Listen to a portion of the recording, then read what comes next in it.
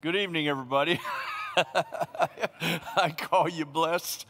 I'm so grateful that you're able to be here with us tonight. I'm going to have a special evening of Bible study. It's going to be pretty powerful. And thank you for being here. And all of you online, thank you as well for checking in, being a part of this service. Hi, Mom. Good to see you. Well, good to see you. Okay. Whatever. Praise God. We're going to start out with some worship, but I got a couple of announcements that I want to share, and then we'll just get right into the evening. Does that sound all right? All right. Good deal. It just hit me. All right. This is an old school, old-fashioned church thing. What? It's called a popcorn testimony service. Anybody ever been to a popcorn testimony service? But there's only 5 kernels of popcorn. Popcorn testimony service means that real quick, 5 people stand up and give a very quick testimony, like popcorn popping. So five people. Let me just, anybody, just jump up and give a testimony. The butter's sizzling. Butter's sizzling. Nobody has a testimony. What a dead church. Thank you. Okay. All right. Here, I'm going to come down. I'm going to come to you. I'll hold the microphone. Okay. All Popcorn, short. Under my bed for about 20 years was a book I wrote for children, and I tried to get it published. It was too big, too colorful. No. So I just kept it under my bed, and my daughter took it out and shrank the pages and put it on Amazon for me, and it's coming out. Wow. It's for kids. That's awesome. Good. Awesome. Finally a book that Michael can understand. No, I'm just... All right, who else? Popcorn. I need 4 more kernels of popcorn. This is a dead church. There are no testimonies here, so... Those cameraman, don't worry too much about me. So about 4 weeks ago, at the store I work at, we have sewing machines. Some are light and pretty, and some are heavy and old and really kind of scary. And so I dropped one on my hand, not intentionally, But so it smashed my hand. 2 fingers in particular, rings destroyed, one had to be cut off. Wow. The other one, it totally destroyed the setting. But I believe that those rings saved my finger. So the very next customer that came in the store after that happened said, let me see what you can do with your hand. And long story short, they said, you're doing what you need to do. You're taping it, you're isolating it, you have ice. If you went to the hospital, they would x-ray it. Yeah. And whether or not it was broken, right. They would tape it, elevate it, yeah. and do ice. So, looky. Wow. Praise God. Awesome. Very good. Amen. Anybody else? Apparently she has a testimony. You're over here smiling and waving your hand at somebody. I was just trying to get you to do Nelson. So you want to tell Nelson's story? No, I'm just blessed to be here tonight. So that's a good testimony. All right, very good. You got a testimony? All right, very good. All right, anybody else? All right, I'm going to carry on. Just felt like doing that. All right, a couple of announcements. This Saturday night at 6 o'clock, we are having a night of worship to celebrate 10 years of Ignite South Africa, of mission work in South Africa. It's called, I think it's called what? 10 Years of Hope? Night of Hope? Hope the night doesn't last for 10 years? That's not it. That's not it either? Night of worship. And so it's going to be a powerful time.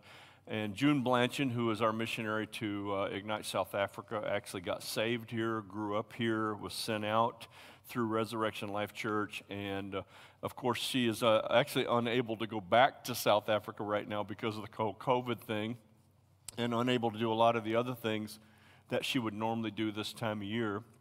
And decided because it's a 10-year anniversary, how cool it would be to hear testimonies and stories and such for the work that is happening there. And I know there's some of you that actually support her ministry, And so that's going to be Saturday night at 6 o'clock. So everyone's invited. Come on out if you want to and have a night of worship. And I understand there'll be some preaching and some testimonies and so forth.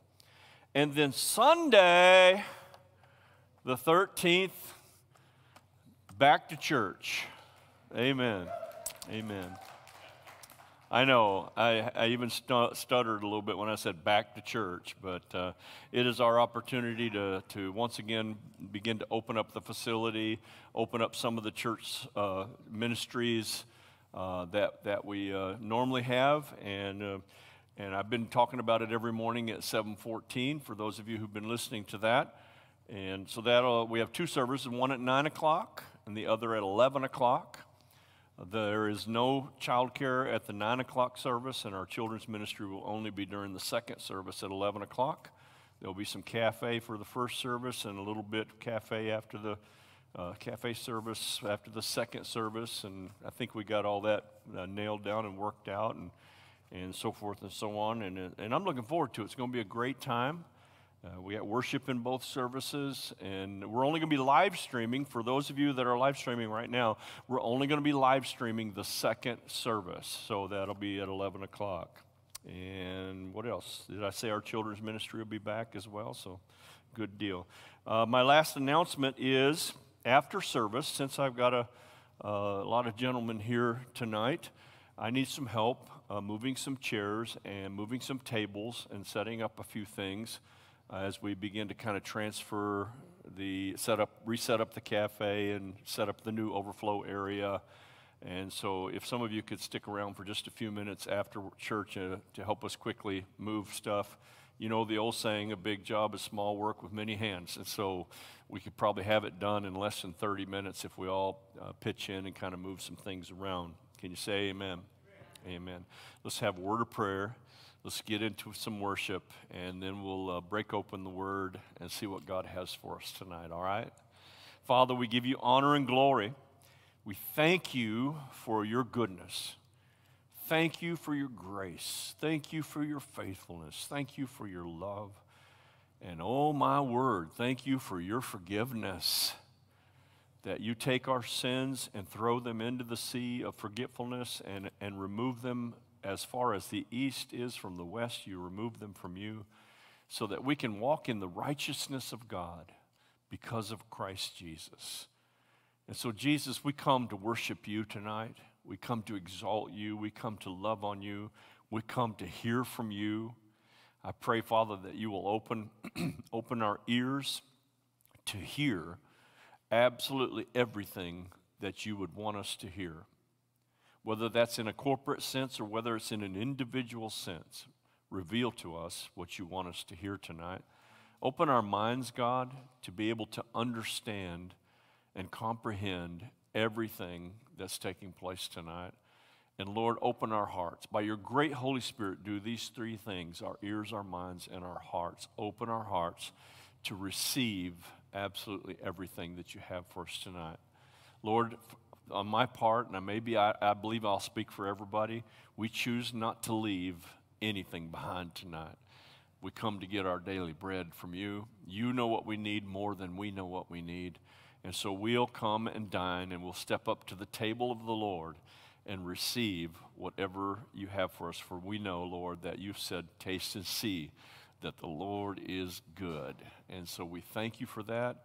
And we give you honor and glory in Jesus' name. And everybody said, amen. Well, stand with me, and let's worship the Lord for a minute.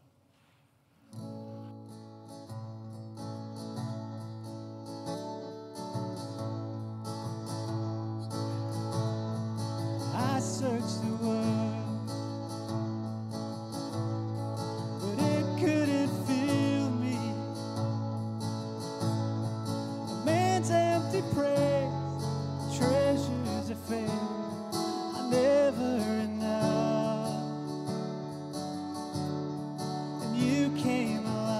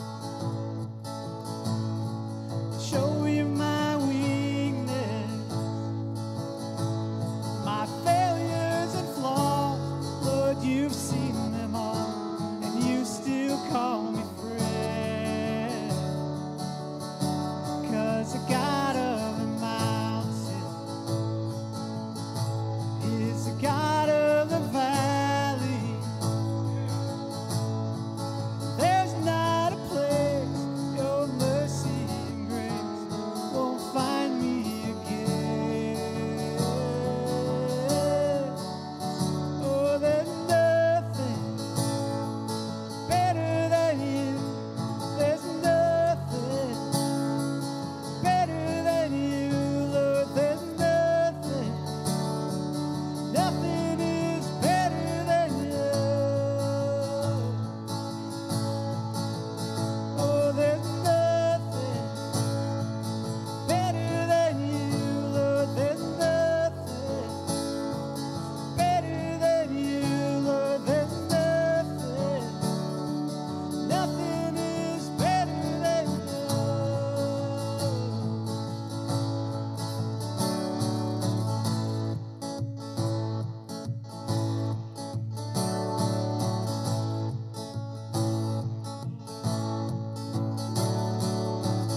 You turn mourning to dancing.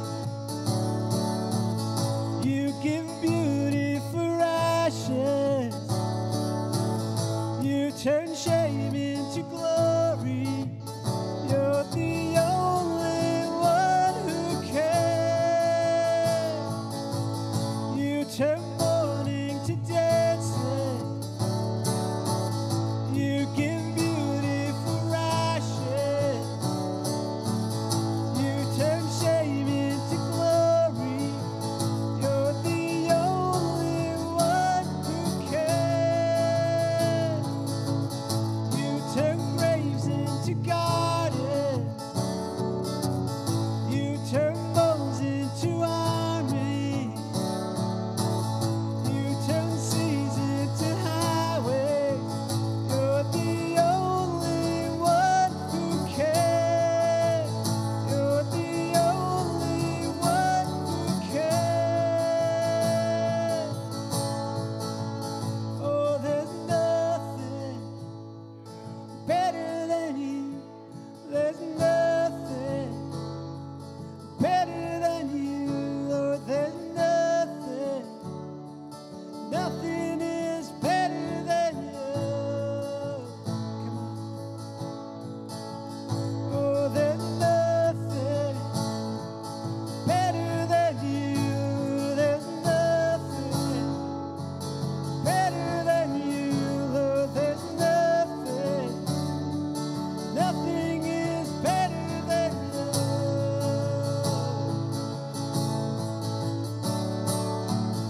You turn graves into gardens.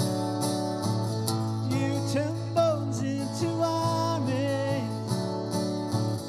You turn seas into highways. You're the only one who can. Sing that one more time. You turn graves into gardens. You turn bones into armies. You turn seas into highways. You're the only one who can. You're the only one who can.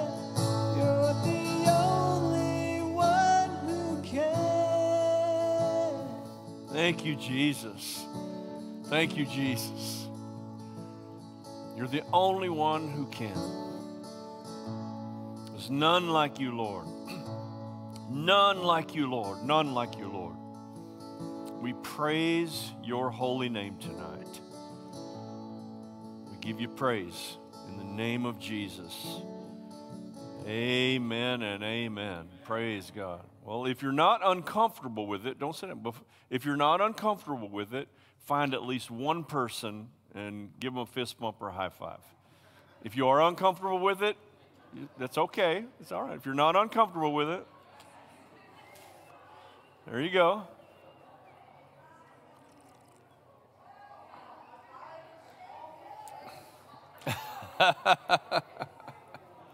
Woo! Thank you, Bill.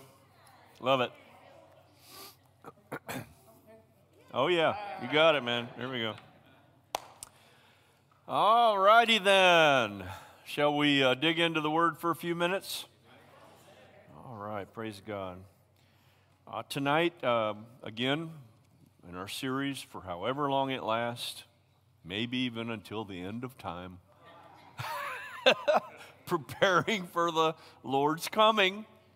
Because, my goodness, we could not exhaust that particular idea if it was preached every single service we got together.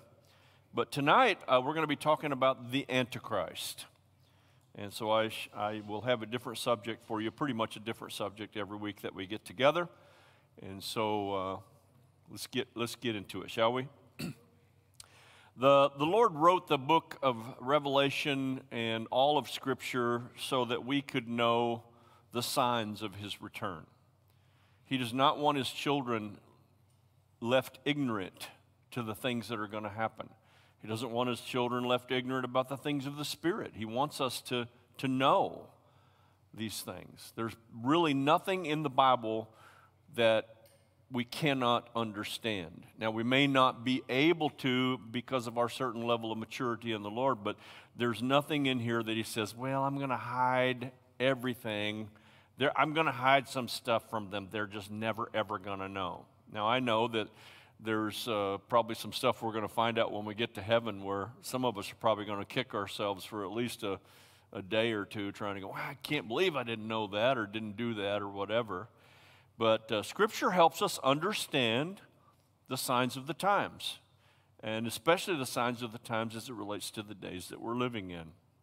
And if you're not watching the signs of the times, you need to wake up, because this is very important that the people of God do watch the signs of the times and are able to correlate them to Scripture. That's important. Otherwise, you just look like an end times doomsdayer, and we're not that. So we've been studying end times, and one of the things that will happen in the last days, of course, is going to be the rise of the Antichrist. We've all heard about the Antichrist. He's also might be called the anti-Messiah, because that's really what Christ is. Christ stands for the anointed one, or Messiah. So we just use the phrase Antichrist, but it could be the anti-anointed one. Not anointed by God, of course, but anointed by Satan. The interesting thing about even that part of it is that everything that Satan does is an anti to what God does, is a counterfeit to what God does. God sent Jesus Christ, who was God incarnated, fully anointed with all the power of God. Satan will have an incarnate son known as the anti-Messiah, the Antichrist, who will be endowed with all the power of Satan. It's just an anti-Messiah. So we've all heard about that, but I wonder how many of us have known that the Antichrist is spoken of many times throughout the Old Testament as well as the New Testament. We think of the Antichrist as simply a New Testament subject. So we're going to look tonight at the prophecies of both the Old and the New Testament and see what it shares with us about when the Antichrist arises, okay? Now, we need to understand that this is not some religious fairy tale. This is not end times folklore. This is really going to happen. It is absolutely going to happen. I know that people have been prophesying this for eons. It's going to happen in your lifetime. Okay? If it doesn't happen in your lifetime, I will be deeply surprised, but it'll happen in my kids' lifetime. You know what I'm saying? So that means that we got to be prepared. I want to be prepared not only to meet the Lord when He comes, should it be in my lifetime, but I want to make sure that my daughters are fully prepared and all my grandchildren are fully prepared, should it be in their lifetime. So remember that when it talks about that this generation shall not pass away until all these things come to pass, that's actually talking about every one of us in whatever generation that we're in, believing with all of our heart, I'm the generation that's going to see the coming of the Lord, and living like it's going to be in your lifetime. Not, well, it's hundreds of years, thousands of years maybe from now. It'll be after I die. Do you know what a deception that is of Satan? To put that kind of mentality in the hearts of Christians. Oh, it'll be after I die, and that way I can wait till later to get things right. I can wait till later to serve God. There is no later. There is no later. So the world, unless you've just been, had your head in the sand, you know that the world is facing all kinds of struggles and all kinds of troubles and all kinds of problems today that no one seems to be able to fix. No one. seems to be able to fix it. Let me help you with something. President Trump can't fix it. Okay? The other guy who's not going to be president can't fix it.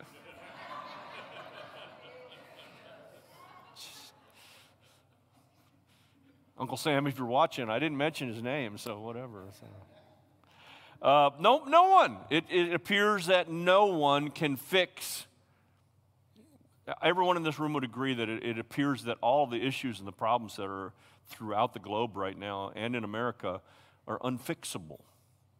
And some of us may even say it's not just a COVID season, but it's going to be a pandemic lifetime from here on out.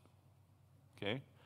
So we're going to face, and we should all be aware of this, we're going to face even more severe challenges than we've faced thus far. And you need to believe that is true as well. So in the midst of the chaos, in the midst of the global epidemic of disease, the global epidemic of unrest, the global epidemic of trouble, believe it or not, there is a somebody who is going to rise up with unbelievable charisma, unbelievable so-called, anti-anointing. Again, not anointed from God, but anointed by Satan, so much so that he's going to be able to deceive and trick people that are absolutely desperate for something to believe in, desperate for an answer. In fact, the Bible says that he'll deceive, if possible, even the very elect. Even the very elect. He's going to deceive a whole oodle of so-called Christians. But if possible, even the very elect. I don't know that there's any one of us in the room that would go, oh, well, I'm on the very elect list. We'd all like to think that we're on the very elect list, right? We'll know that when the Lord says so, right? So it may be hard for us to imagine, maybe it's hard for us to envision that one person, one single individual could take over the entire world. It is almost unfathomable to wrap our heads around the idea that one person is going to become a dominant world ruler, but it's going to happen. And why do I believe that? Because the Bible says it's going to happen. Currently, the world's being ripped apart. It's not just America. It's everywhere. The world's being ripped apart. It's probably ripping on us. It's probably ripping on us more because many of us never thought this would come home to visit us. It's something we see about in the news somewhere else, but not at home.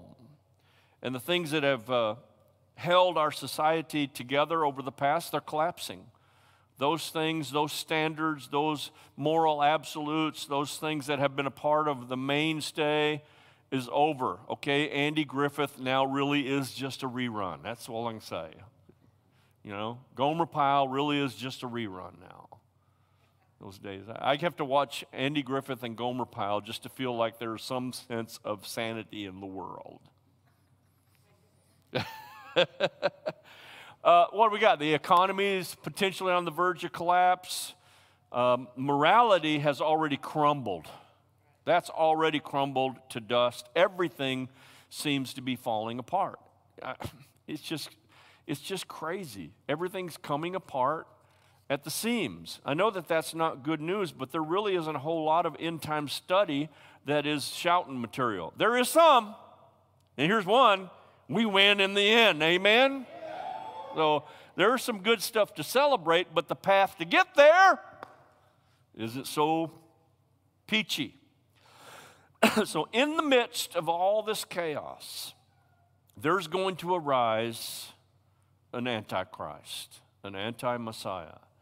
And if ever in my lifetime have I seen the stage set for someone to show up on the horizon with all the answers, with the answer to peace, with the answer to disease, with all the answers, we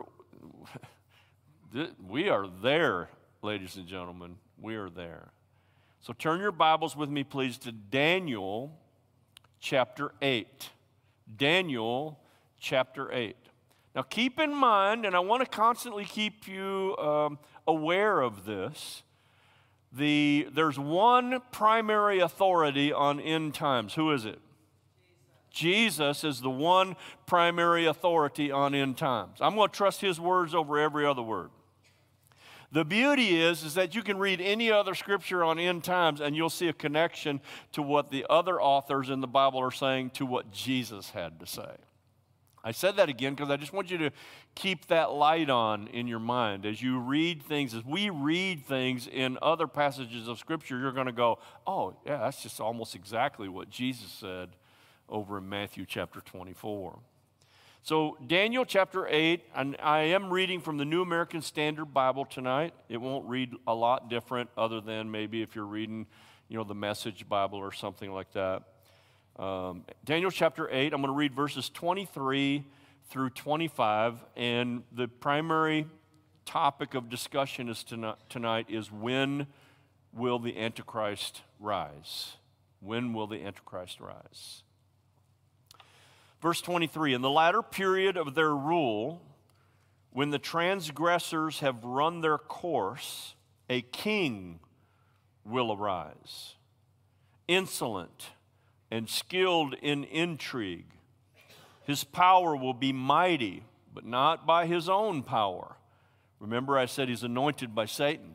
He gets his power from Satan. And he will destroy to an extraordinary degree and prosper and perform his will. He will destroy mighty men, and get this, and the holy people. And through his shrewdness, he will cause deceit to succeed by his influence. And he will magnify himself in his heart, and he will destroy many while they are at ease. He will even oppose the prince of princes. But he will be, I love this, this is some good news here. He will be broken without human agency. Okay? He doesn't get his power on his own. He gets it from Satan. But he's going to be broken, destroyed, not by human agency. It's going to be by God agency is the one who's going to destroy this person. So it says when the transgressors have run their course. One translation says when transgression has fully matured. When sin has reached its full measure. I don't know. I would hate to think that there's more measure to go than what we're seeing today in terms of transgression and sin in the land. But the first sign of the coming of this Antichrist will be when sin has reached its full measure. When transgression has reached full maturity, then he's going to come. Insolent and skilled in intrigue. Well, I went, okay, let's look up this word intrigue. Intrigue talks about appeal through fascination. He's going to be very charismatic. I mean, people are going to think he's the most charismatic person they've ever seen. Even looking back through history, they're going to go, even John F. Kennedy was not as charismatic as this dude. I mean, anyone you want to pick who you might think was a charismatic world leader, okay? I mean, none of us want to think about something positive about Adolf Hitler, but he was so charismatic and passionate, and he led with such fascination because of that time period that he was in. Germany had just gotten through World War II. They had no sense of identity. They were in complete economic collapse because of everything that they had lost. And along comes this young guy by the name of Adolf Hitler, who was so charismatic, and we're going to get our identity back, and we're great, and we're going to win. I mean, everybody ran after him. And believe me, a lot of Christians thought he was probably the Antichrist. Same spirit, just wrong time. Because God's got a timing on everything. So he's going to be insolent and skilled in intrigue or in fascination and imagination. And it goes on, he'll destroy to an extraordinary degree and prosper and perform his will. He will destroy mighty men and the holy people. We're going to see in Scripture that he wages war on the saints of God and destroys many. And through his shrewdness, And I went ahead and looked that word up too, because it's not a word that we just use every day in our vocabulary. But it's talking about he is just very wise. He seems to have very wise judgment about things. People are going to listen to the things that he has to say, and they're going to go, oh man, why didn't anybody ever say that before? Why didn't anybody ever think of that before? Well, of course, that's the answer. Here's the problem. Many believers are going to absolutely be duped by this guy. Absolutely believe. In fact, they're going to believe he is the Messiah. They're going to run after him. And he will cause, here it is, now this goes all the way back to the garden. He will cause deceit to succeed by his influence. Now remember, he's anointed by Satan. Remember, he doesn't get his power on his own. He gets his power from his father, Satan. And he'll cause deceit to succeed. Let's talk about that for a minute. How? My ring just broke, honey. I got to take it off because it's bothering me. Oh, never mind. It just snapped back into place. I'm sorry, little things can distract my attention. Some of you don't know that, but maybe others absolutely know that. So how does deceit succeed? When people don't know that it's deceit. That's how deceit succeeds, when people don't know that it's deceit. Do you know how many Christians across the globe right now are not being taught what you're being taught right now? That is no credit. That's no credit to me, y'all. That's not what I'm talking about here. There are churches today that are just going through the regular motions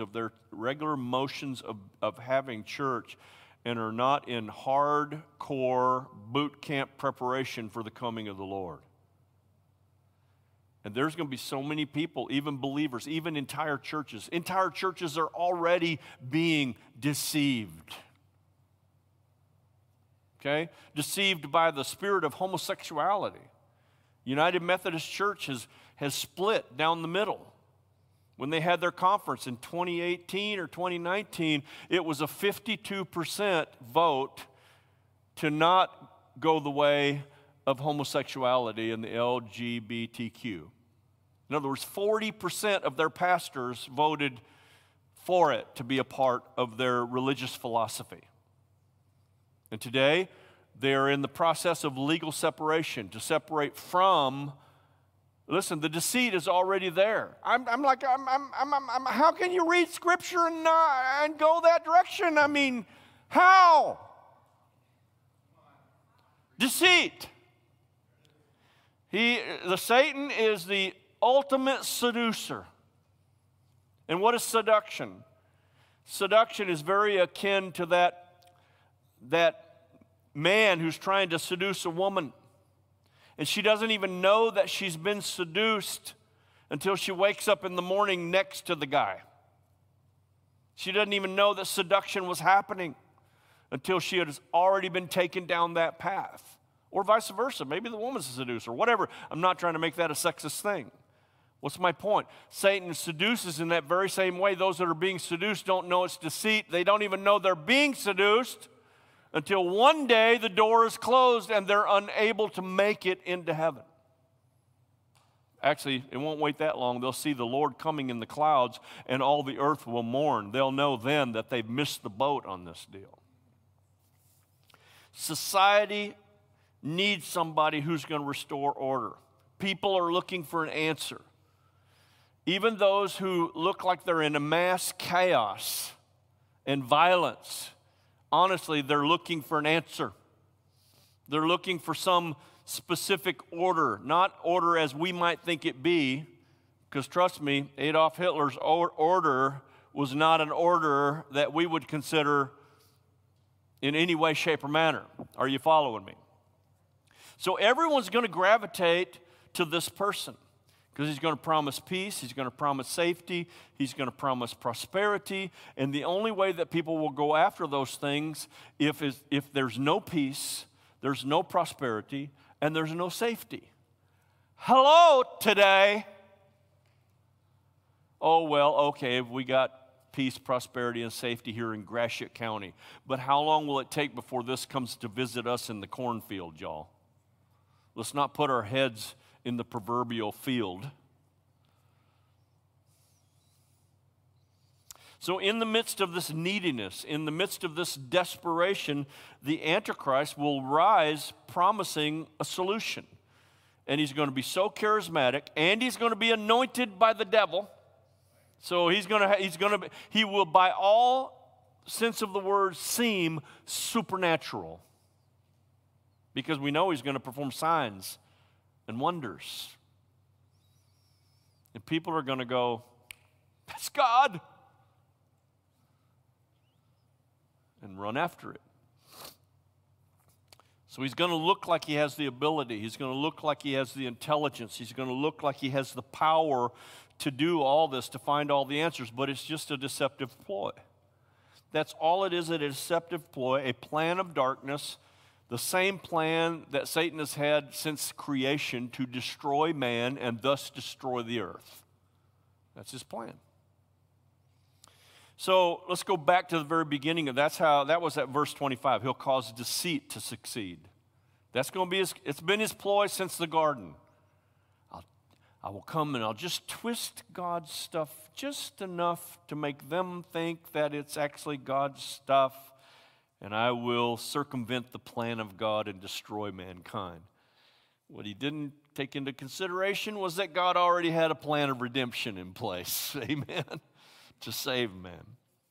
So let's look at that part in verse 23 where it says, when transgression has run its course. Because before the Antichrist can show up, I didn't say reveal himself as the Antichrist. That's going to happen 3.5 years into the 7-year tribulation period. Okay? But he's going to show up 3.5 years earlier than that, according to Scripture. And that's a time of peace and prosperity and safety and healthfulness. That's what that first 3.5 years is all about. So he'll show up on the scene, okay, and then at the 3.5 year mark, abomination of desolation, at some point there, he will reveal himself for who he really is. But people are deceived. So what has to happen before he can even show up on the scene, and this is why I'm adamant about this, because I don't know how much further sin can grow. Sin is so, transgression, oh my gosh, transgression and sin right now in our land throughout the globe, if it hasn't run its full course yet, I hate to think what full course is going to look like. See, the Antichrist cannot show up on the horizon, on the scene, until sin has reached full maturity. But what does that mean? The king is going to arise when transgression has reached its full measure. Why does the Antichrist arise when sin has matured? Because people's conscience will at that time have been seared, because they will no longer even know what is wrong and what is right. People will become so desensitized to sin and wrongdoing, so used to violating God's moral absolutes, that they won't even be able to tell the difference between right and wrong. Now, I don't know about you, but I know that's not 100% so far in our land, but it is so close to 100% so far in our land that it's mind-blowing. We are on the threshold. I cannot believe that we're not on the threshold. And if we're not on the threshold, oh my God, how much farther can sin go? Because the Antichrist will not, based on Scripture, will not rise until sin has reached its full maturity. Transgression has run its full course. Okay? So in this moral climate that I'm talking about, the Antichrist is going to be able to rise because people will not see him for who he really is. It may have worked in a previous generation, years ago, 20 years ago. People would go, oh, no, well, 20 years ago, we didn't even believe we'd have internet like we got today. Okay? I was just talking to Deanna today, and I came to work here for the first time in 1995. I don't even remember when the computer was made, but we had 7-inch floppy disk. And I remember Pastor Randy said, I give you a month. Just sit in your office and learn the computer. It took me 2 weeks to find the on switch. I mean, I'd never even seen one before. That's 95. 30 years ago, whatever it is at this time. 25 years ago. Only 25 years ago. So 25 years ago, we wouldn't have imagined any of this as possibilities. Another generation, this could have never been so, but this generation is a completely different story. Our current cultural climate and our current societal norms, honestly, they cannot discern right from wrong. That's the season, that's the generation that we're in, that people are, they've lost, they've become clueless. So much so that even the scripture that says they're going to call what is wrong right and what is right wrong. That's a loss of a discerning of what is right and wrong when you're going to call what is sin godly and what is godly wrong. That's the society we live in today, y'all. Why am I this adamant? I'm trying to help you see how close we are to the Antichrist showing up on the scene. And I'm serious about it. Serious about it. I sat with a bunch of pastors yesterday.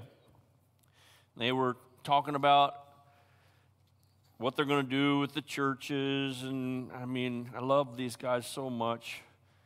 And they were talking about how we have to learn the language of the current generation, and we have to learn the language of the current culture. And I was vexed.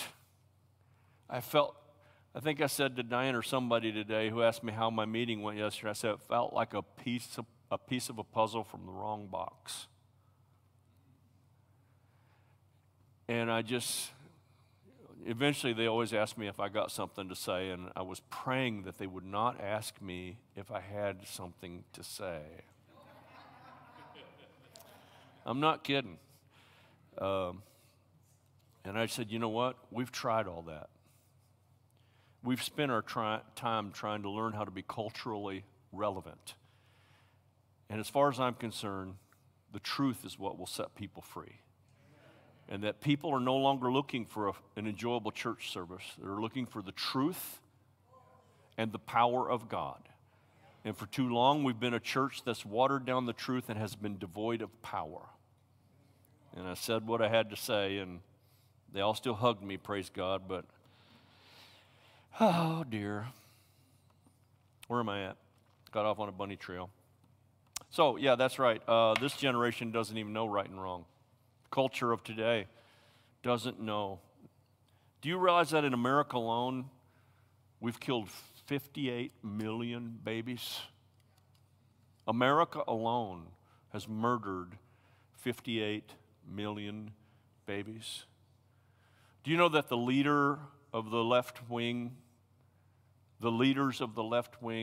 including the guy currently running for that side of the aisle, has voted that abortion is okay right up to the 8th month?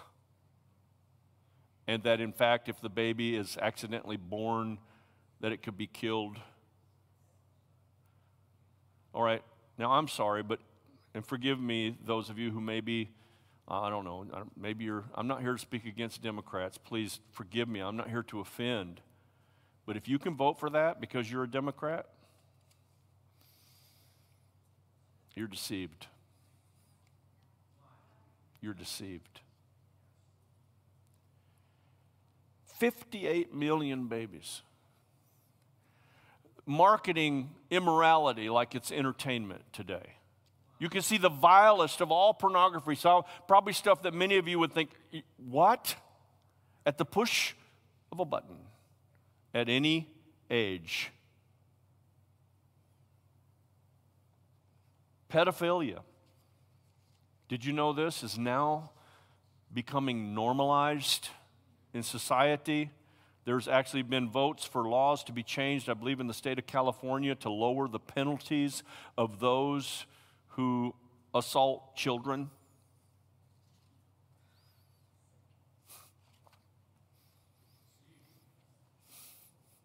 How can it be? How can it be? Because sin is running its full course, y'all. How can it be? People's moral compass is seared right now. They don't even know what's right and they don't even know what's wrong. Or it's so seared that they believe that what is wrong is actually right. And if anybody like me or you stands up to tell the truth, we're haters and we're bigots and we're judgmental and let's do away with them.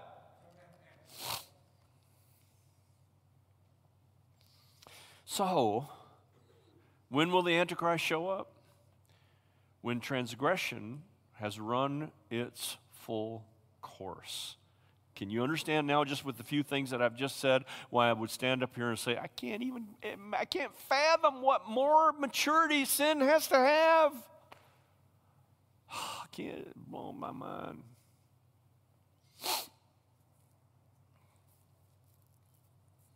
So, let's leave Daniel 8 now and let's look at a New Testament counterpart to that passage of Scripture where we'll see a harmony between them. And it's in Revelation chapter 22, verse 11.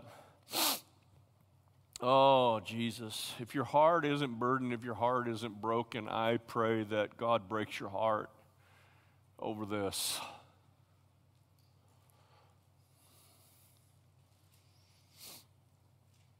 And this is a counterpart or the cousin, the relative of he's going to rise when transgression has run its course. Revelation chapter 22, verse 11. This is an interesting thing, strange thing that God would say. Let the one who does wrong still do wrong. And let the one who is filthy still be filthy.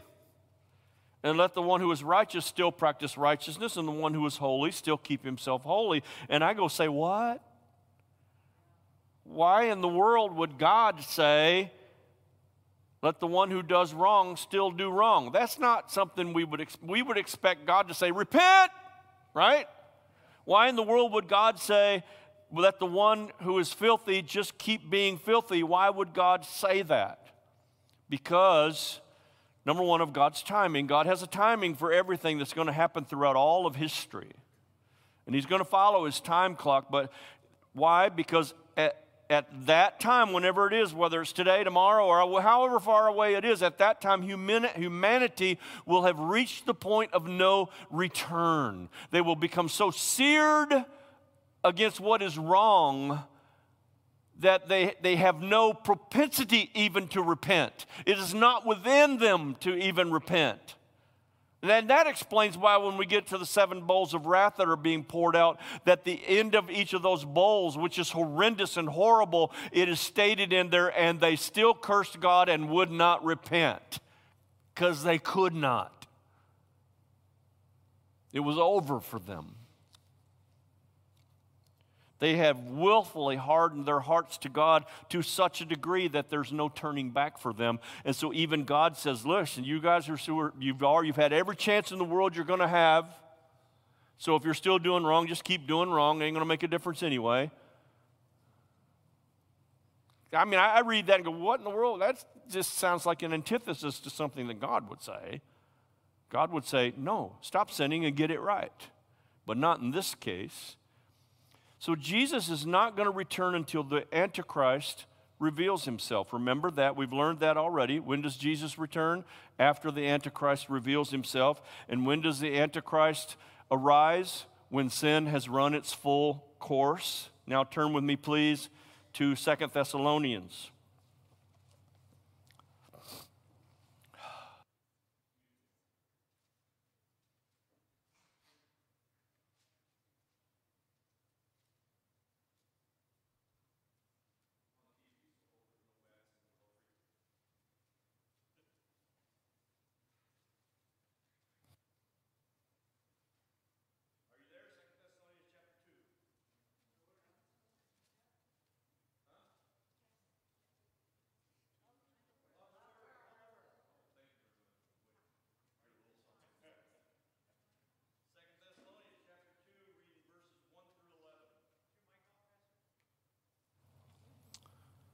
Yes, it is. Thank you very much.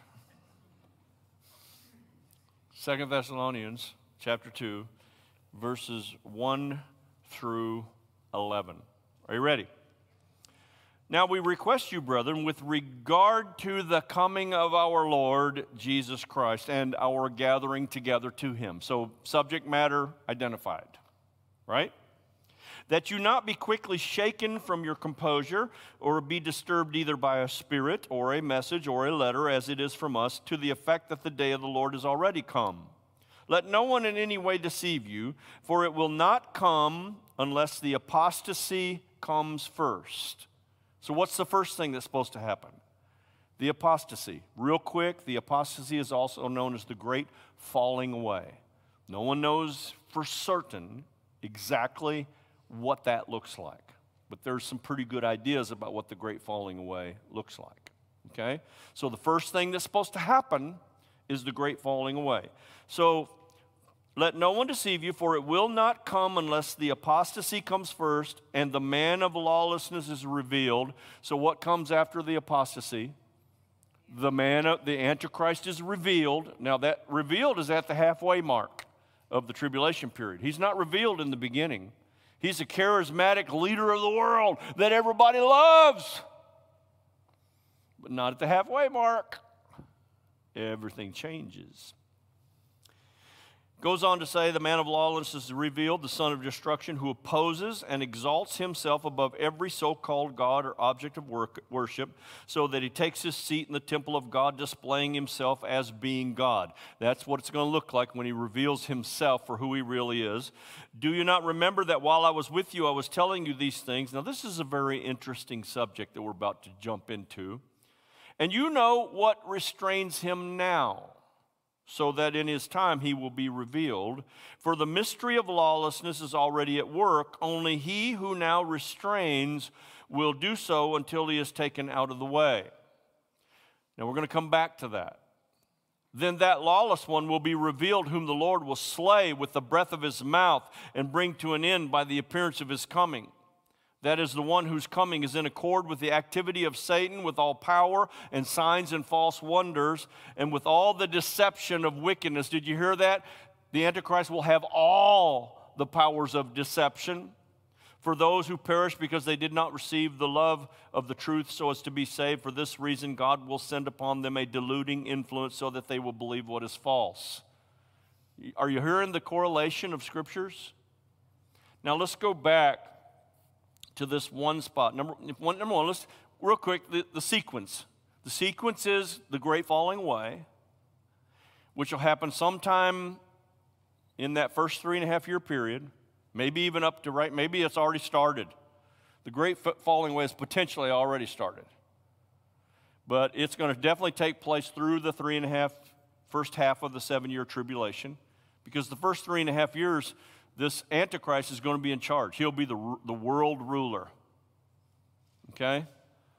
And there'll be a great falling away, and then the Antichrist will be revealed. That's what will happen next. It'll happen at the middle of the 7-year tribulation in a thing called the abomination of desolation. It gave us a description of what it's going to look like. He's going to set himself up in the temple of God as God, okay? Then there's this thing called the restrainer. In verse 7, the restrainer is taken out of the way. And what happens then is the Antichrist assumes full demonic power at that point, because the restrainer is still keeping him from having full demonic power. He cannot be revealed until the restrainer pulls back. Now, please understand that there's a lot of theological viewpoints about this. Who is the restrainer? It's clear that who these people in Thessalonica, Paul knew that they knew who it was, because he said, and you know what restrains him now.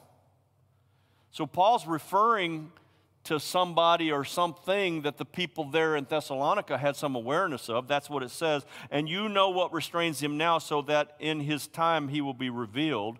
For the mystery of lawlessness is already at work. Only he who now restrains will do so until he is taken out of the way. Until he is taken out of the way. Who's the restrainer?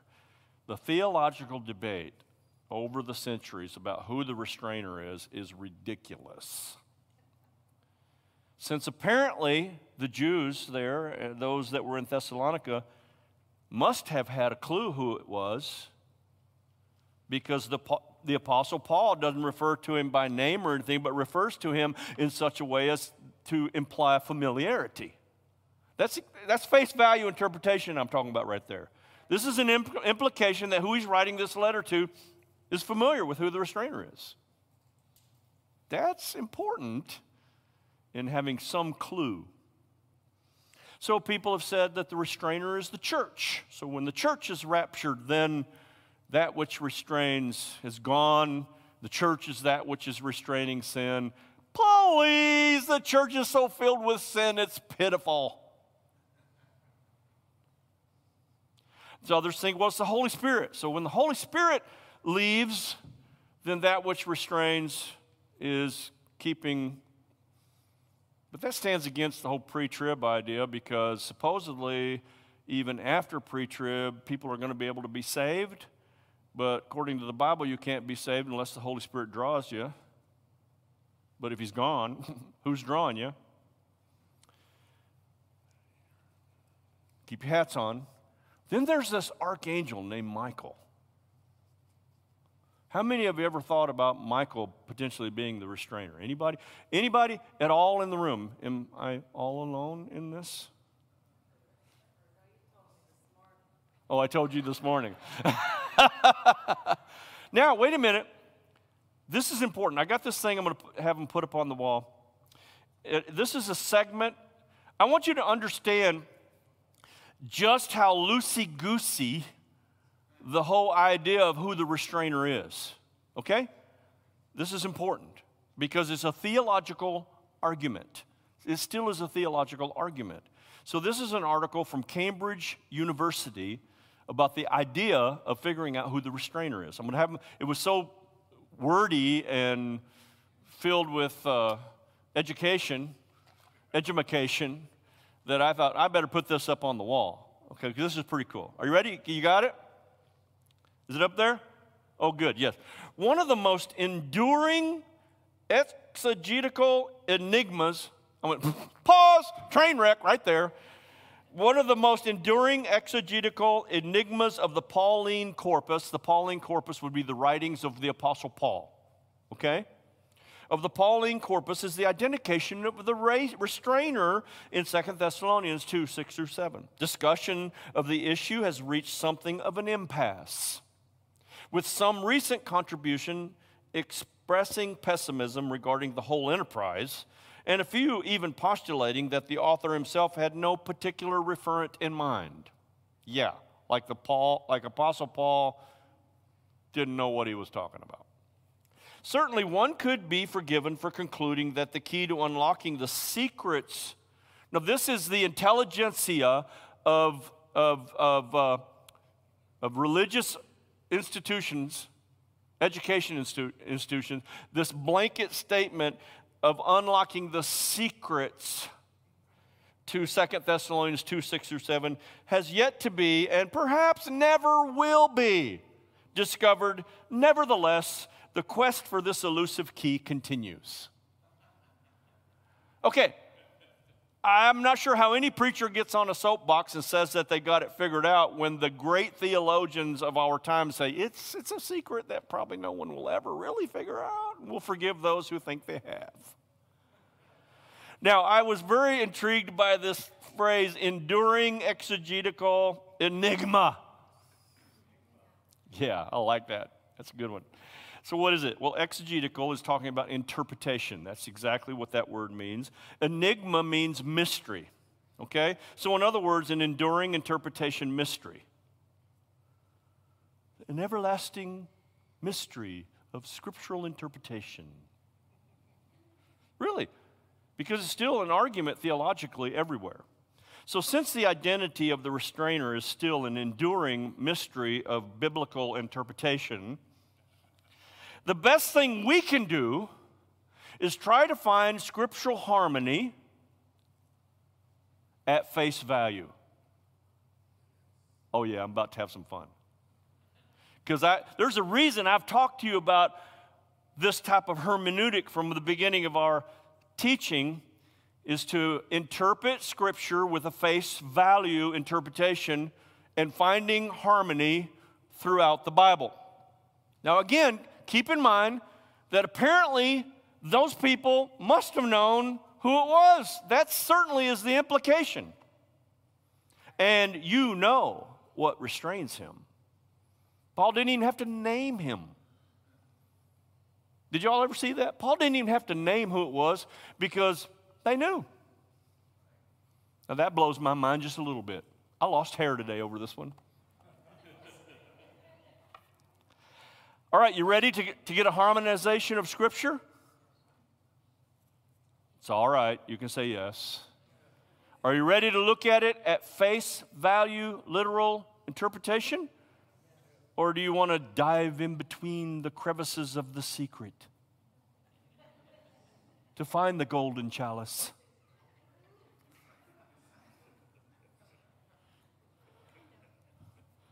I'm illustrating with absurdity, yes, because again, the Apostle Paul implies that the people he's writing to knew the answer.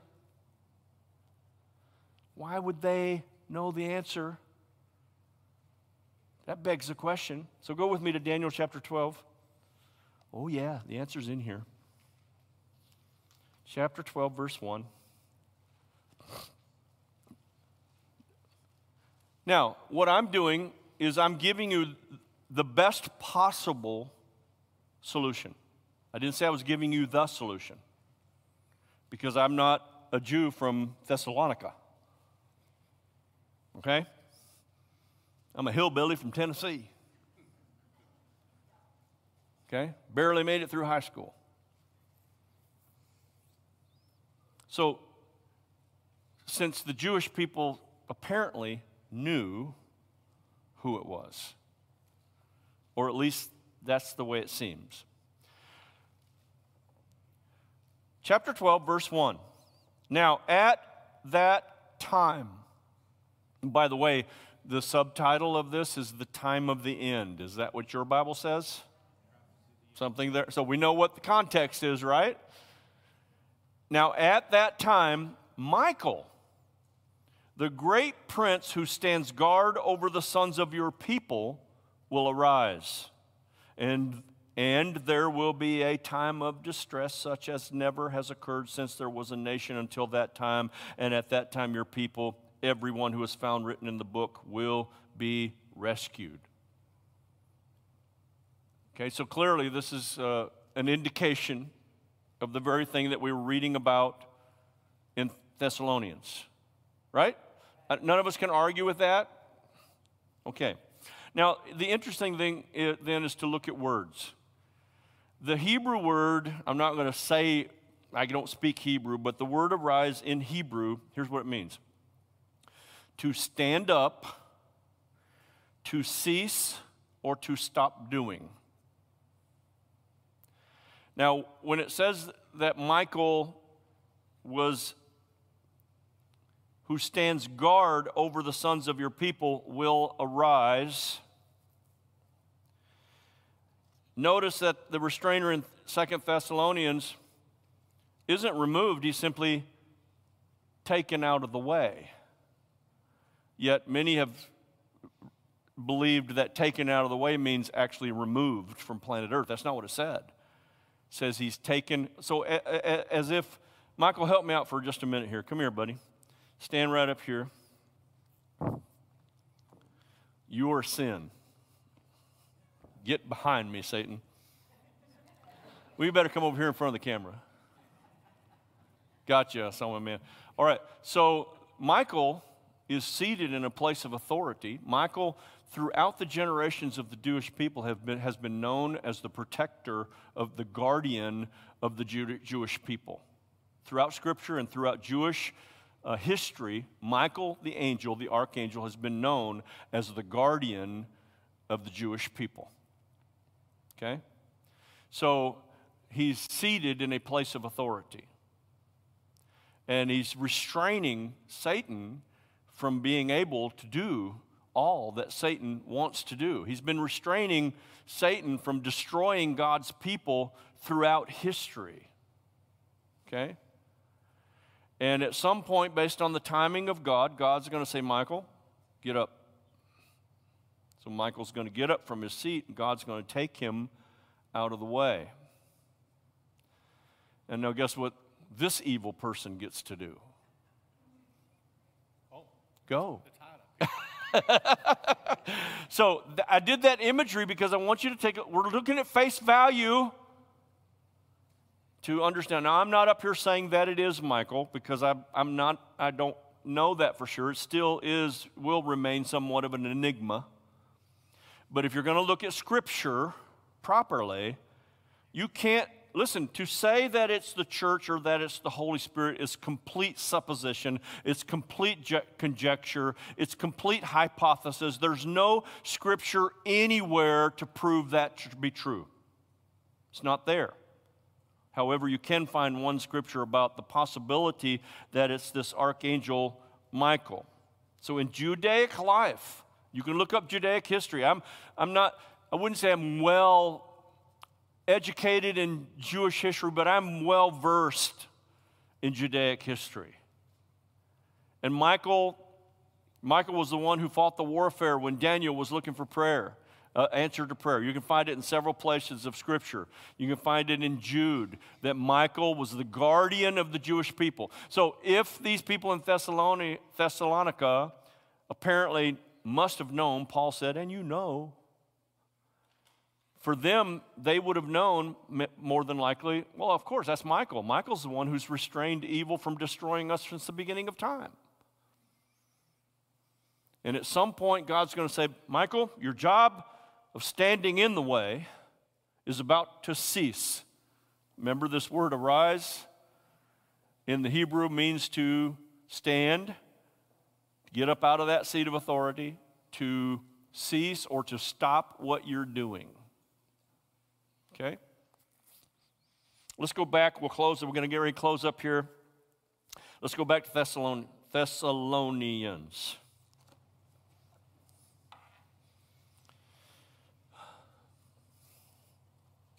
And we'll get ready to close. I'll start with verse 6. And you know what restrains him now, so that in his time he will be revealed.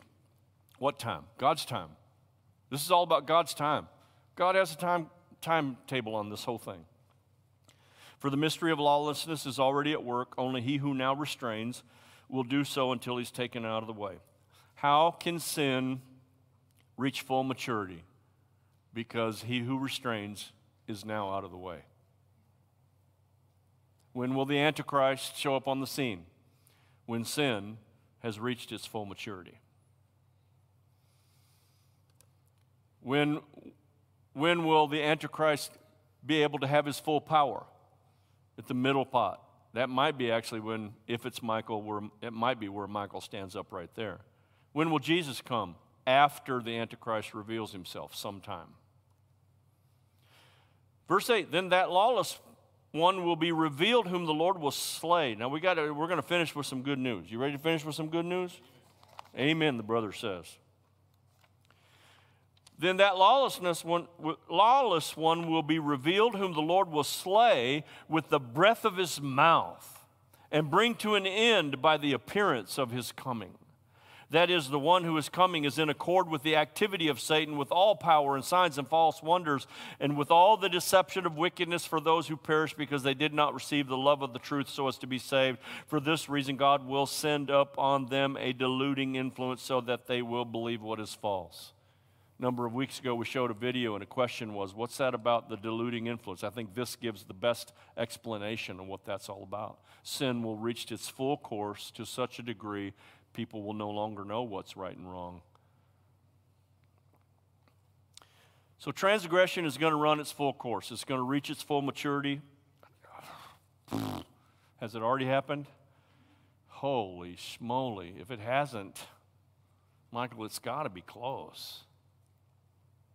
Mankind's conscience is going to be seared. Hello. I think that's already happening or happened.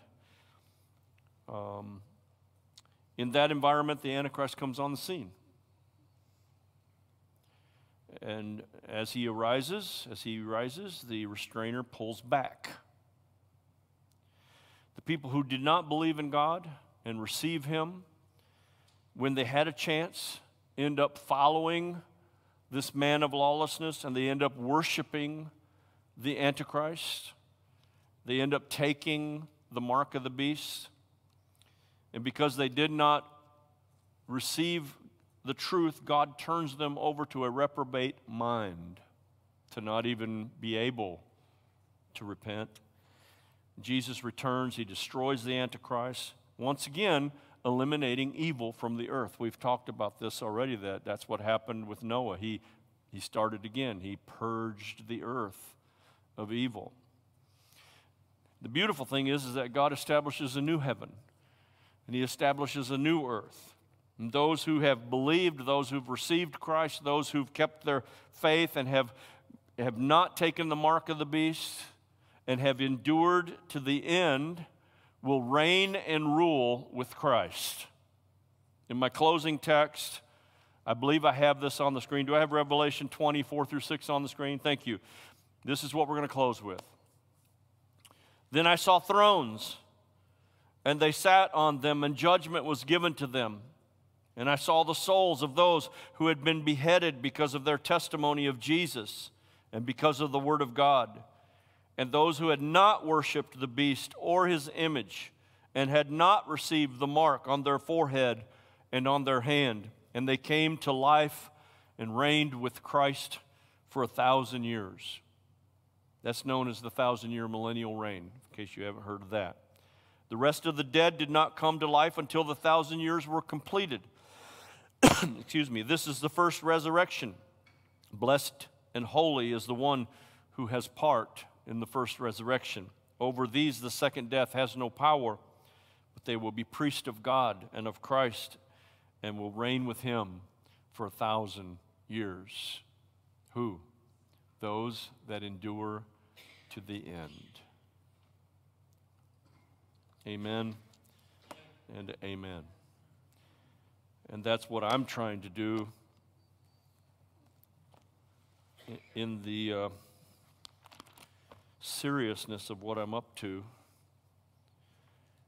is to prepare you for the possibility of having to endure to the end. It's been a burden on my heart for many years, but it's never been a burden that now has become a conviction of divine influence. I am emotionally impelled to tell you what's on my heart because I'm under conviction of divine influence.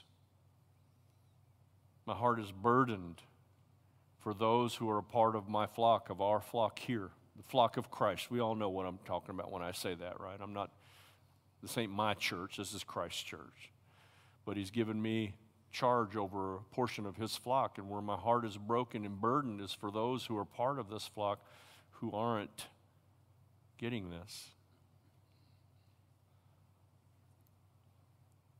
We've got to go out in the highways and hedges, y'all, and we got to bring them in. Some of you may be thinking about family members who aren't hearing it.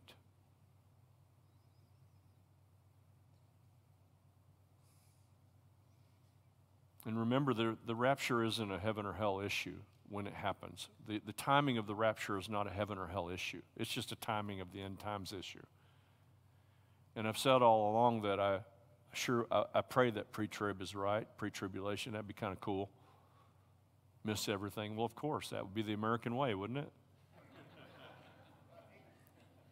Must have been an American came up with that idea, Chuck. American way. Let's get out of here before the trouble happens. I say that in jest, but what I don't jest about is, what if it's not true? What if it's possible that it's not true? Then what? Where will you stand when stuff starts happening that you believe you're not supposed to be here for? What will you believe then?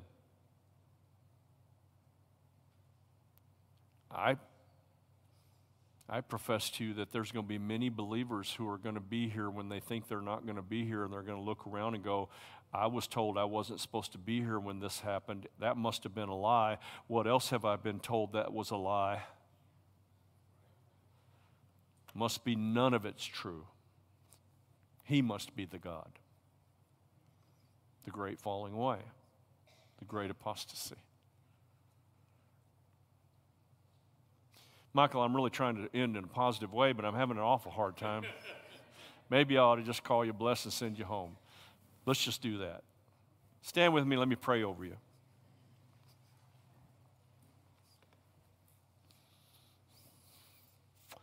Father, I come to you in the name of Jesus. You have mandated this journey that we're on. You've chosen us to be here, to hear it, to speak it, to consume it, to digest it, to walk out our salvation with fear and trembling. Reveal it to our hearts. What you want to reveal to us, reveal it to us, Lord. May we know that we do not have to fear, that we do not have to be afraid, for we are more than overcomers. We're more than conquerors. And we choose to, if possible, Lord, be the elect, to be the remnant, to be those that enter in the narrow way, to be a part of the few, even as your scripture says, because you said few there be that enter in.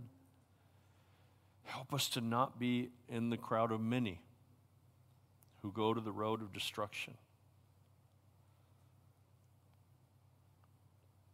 Help us to find our balance in this, Lord. Help us that everything that we do brings honor and glory to you, because that's really what's important, is that we are a people who represent and portray your glory, because that's what you created us for. So I speak a blessing on each person tonight as we leave here, I guess a little soberly. But Lord, may we know that we're your children and that we are not called, we are not appointed to the wrath of God, but we're appointed to the victory that comes through Jesus and the blood of Jesus that has washed us whiter than snow. And we receive that guardianship, that protection, that answer. In Jesus' name, amen and amen. God bless each and every one of you. Thank you for putting up with me. I call you blessed.